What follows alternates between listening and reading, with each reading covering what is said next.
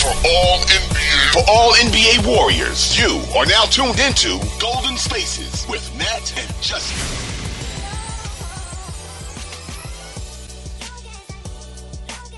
What up? What up? What up? It's Golden Spaces, an Odyssey original podcast. Justin had to talk to me about my vibes because they were not very good. So I got a little lecture. He said he's going to be bringing the vibes because I'm not bringing them. So let's see. Maybe not this episode, but he said it's coming soon to an episode near you. So we'll see. We'll see. Right, Justin? They could expect vibes from you soon? Oh, yeah. Always. Okay, but not for real. So we're back. Justin and I, in all seriousness, we were doing like a little exercise, sort of looking at the standings, looking at the remaining strength of schedule for the Warriors plus other teams, just trying to get a sense of the lay of the land, you know, what life might be like without Steph. Both of us are just remaining positive, and we don't think this is going to be something that's going to like keep Steph out, you know.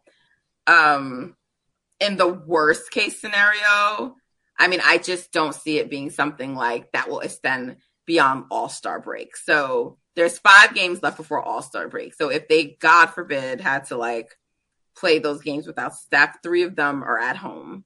So you hope that in the worst case scenario, they would go 3-2. And then, you know, that would still kind of keep them right around 500, maybe a game above 500. And then they'd have the All-Star break, right? So we expect a lot of our guys to kind of get treatment and rejuvenated over that time, you know, and that post All-Star break, they come out ready to go. So it's really just a matter of getting them to All-Star break. 5 games. You just got to get there. But they're tired and fatigued and overworked. And you have to imagine this season has to be pretty, like, a little mentally exhausting for them too, right? It has to be. I think it is when you expect the season to go a certain way and then it goes not the opposite, but I'm sure they pictured themselves being near the top of the league in record, picture themselves having, you know, multiple All-Stars and having the young guys look amazing, and both timelines are just flourishing at the same time, but it has not gone that way. So I'm sure it's just been frustrating and annoying. And, you know, it's frustrating as we get as fans watching them blow leads in the fourth quarter. As a player, I'm sure it's even more frustrating. And, you know, you looking at yourself a certain way and getting upset potentially with yourself and your teammates. So, yeah, kudos to them for, you know, remaining positive, at least in the media or out to the public about what's going on. And Kerr said he wholeheartedly believes they can still win a championship and stuff like that. So speaks to their resolve. Yeah, speaks to their resolve and their, you know, championship pedigree that they can still approach the season given how it's gone so far with the that type of confidence level. But it definitely helps that there's 10 other teams in the general vicinity of you in the standings right now. So, yeah. So, I mean, we really haven't talked about this game, so we should probably talk about the game. Weird game because, like, at halftime, Dre and JaMychal Green were your leading scorers. It was good in the sense that, like, the shots and the scoring was sort of spread out, right? They were moving the ball early in the game. So when I say it's weird, like that part isn't weird per se, but it was just sort of weird. You know, Draymond was like really in the mood to shoot tonight. And we don't know what got him in that mood. You know, Steph sort of started to get it going in the second half. And then he gets injured. Luka didn't play tonight. You end up losing the other star tonight. So it's like this big ABC matchup showdown. Doesn't kind of live up to that. Right. And then, of course, you just see the lead, Steph's out, dwindle. And then you're just like, come on, guys, please. And honestly, it's really the clock running out that saved them because they looked like they were going in the same direction. Oh, yeah. Of it They did literally not. gave up a layup. Yeah. They gave up a layup at the end of the turnover. So it's just, it was sort of painful to watch. And I'm like, what's happening? Like, first of all, I thought when Dre do that little behind the back, I thought that was going to be a turnover when he first threw it. Then Jordan gets it and looks like he went up with really no intention to score, just to be cute and silly, or I don't fucking know. And the foul, no, because I don't know what he went up to do. Like, it didn't look like you were actually trying to score. And then it ended up not being a foul. So it was just wasted. And to be honest, Dre probably could have put it up, but you didn't. And then fucking like Jordan comes and you do some kooky shit. Like, I just need this team to stop fucking being unserious. Like, I need them to stop being unserious because I'm starting to question the team's IQ.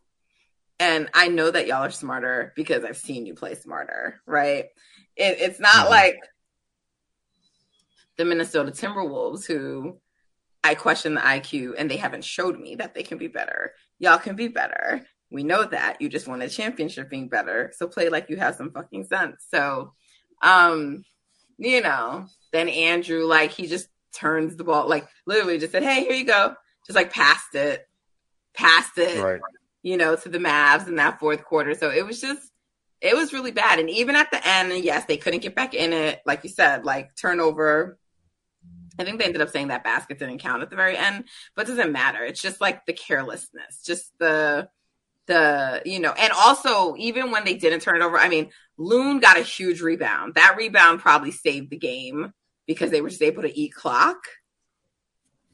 Did they score again? Like, I can't even remember, but they were able to eat. No, Loon drew a foul and he went to the line and made 102.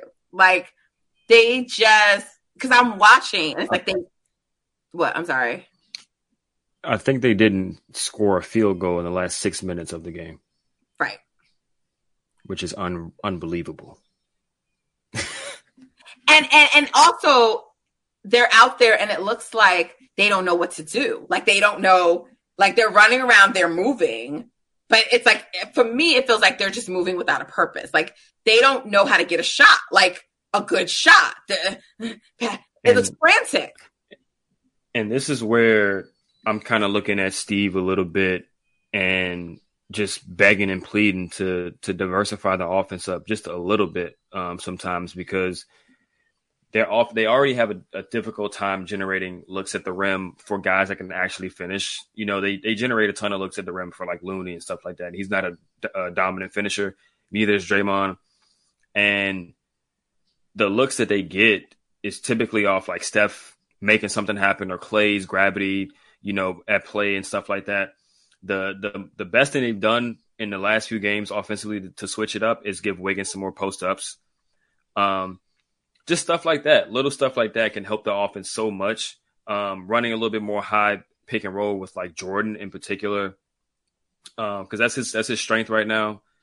And they just gotta do something different because teams know what they're going to run. They just run around in circles and circles and circles, hand off, screen, and it's a lot of east-west stuff. It's not a lot of stuff going towards the rim. So they gotta somehow implement that a little bit more. Yeah, our girl Canary House, I continue to agree with her, but like, they need to do more to get Wiggins and Poole going. It's like they're just kind of out there thrown into the offense and expected to figure things out. They don't run things. They don't run actions for those guys, and I feel like they need to. I do. They want Jordan to go out there and be Steph, and he's not Steph. He's Steph-like. He's not Steph. Right. I was saying the same stuff last year. Early in the season, they just kept running them off screens and doing a lot of things that they asked Steph and Clay to do. And it was the same mistake they were making his rookie season too. That's part of the reason why he looked as bad as he did. Play him to his strengths, get him going downhill. He also has to like stop dancing with the ball and doing too much because was dribbling off his foot again tonight. Give a guy a simple move and go. If it doesn't work, move the ball. Like they do a lot of, off ball movement and stuff like that as is. So he needs to take advantage of that a little bit more in addition to just being more decisive with his moves, and getting stuff going that way. But I would throw some stuff for Kuminga as well. Some quick hitters, him, for a lob or backdoor screen leading to a cut or something like that too. And why doesn't he just play some more minutes? That's another thing. I don't know. He comes in and he'll get you like 12 points in 14 minutes and he's only taking 6 shots. And it's like, why isn't he playing more minutes? I don't know. I mean, he's sometimes he gets lost off ball and he didn't have the best game against the Nuggets defensively because of that. But overall, you got to play him against this team. The skeleton of the Mavericks. He could have got a ton of minutes just to, work on his game, get some more development reps in there. But he only played 20 minutes tonight. Should have played 30, to be honest. I accidentally hit the thing on my phone that records what people are saying. So I'm listening to you, but my phone is typing out what you're saying, and it's sort of funny. It's getting most of it right though, so not bad. Right. Apple is usually pretty on top of that type of stuff. Doing pretty good. Yeah, I mean, look, they got the W, and I feel like we're sort of not celebrating that. We'll take the W's these days as they come. Beggars can't be choosers. So I don't care if that's just not pretty. I don't care if it was against the Luka-less Mavs. At this point, the goal of the season is just get there. Just fucking get there because, woo. Mm-hmm. Right? Just get there. Rack up. Regular season is all about, getting as many wins and, establishing habits for the playoffs. But really, it's about getting wins however you can get them, because you're gonna need them. Every single win counts. Yeah. Especially when it's so close as it is now. So, for sure. I'll take it. Is there anybody who you want to point out as a standout from the game? Because I don't have more on the game. Steph gets injured and people are acting in pandemonium, and I'm just exhausted, Justin. I'm exhausted. As far as individuals, Dante continues to shoot the ball really well. Just do everything. He's rebounding, he's passing, he's stealing the ball, he's hitting threes, setting guys up. Kuminga also just killing his minutes, very efficient, getting to the basket, making a lot of better decisions out there. Still got to work on fouling, but that'll come with time. And, everybody else did what they usually do. Draymond, 17, 9 and 9. Pretty good game. 2 blocks. So other than that, it wasn't really that interesting of a game until they almost blew it. Right. Got outscored by 10 points in the fourth quarter. Slater tweeted that Kerr just basically reiterated that they're committed to the bigger lineup with Dre and Loon. I'm going back to it. Came to the conclusion that our best bet is to start with the bigger lineup. We know that 5-man unit is the number 1 or number 2 lineup in the NBA. No shit.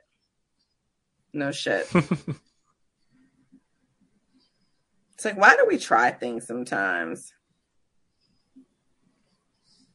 I don't know.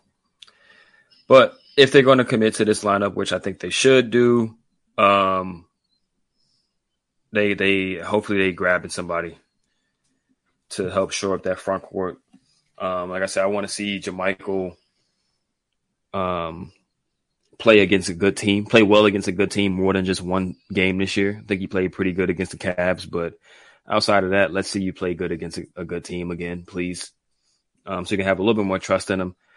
I still see people talking about him in the playoff rotation, and I'm not convinced that he should be in it. Nah.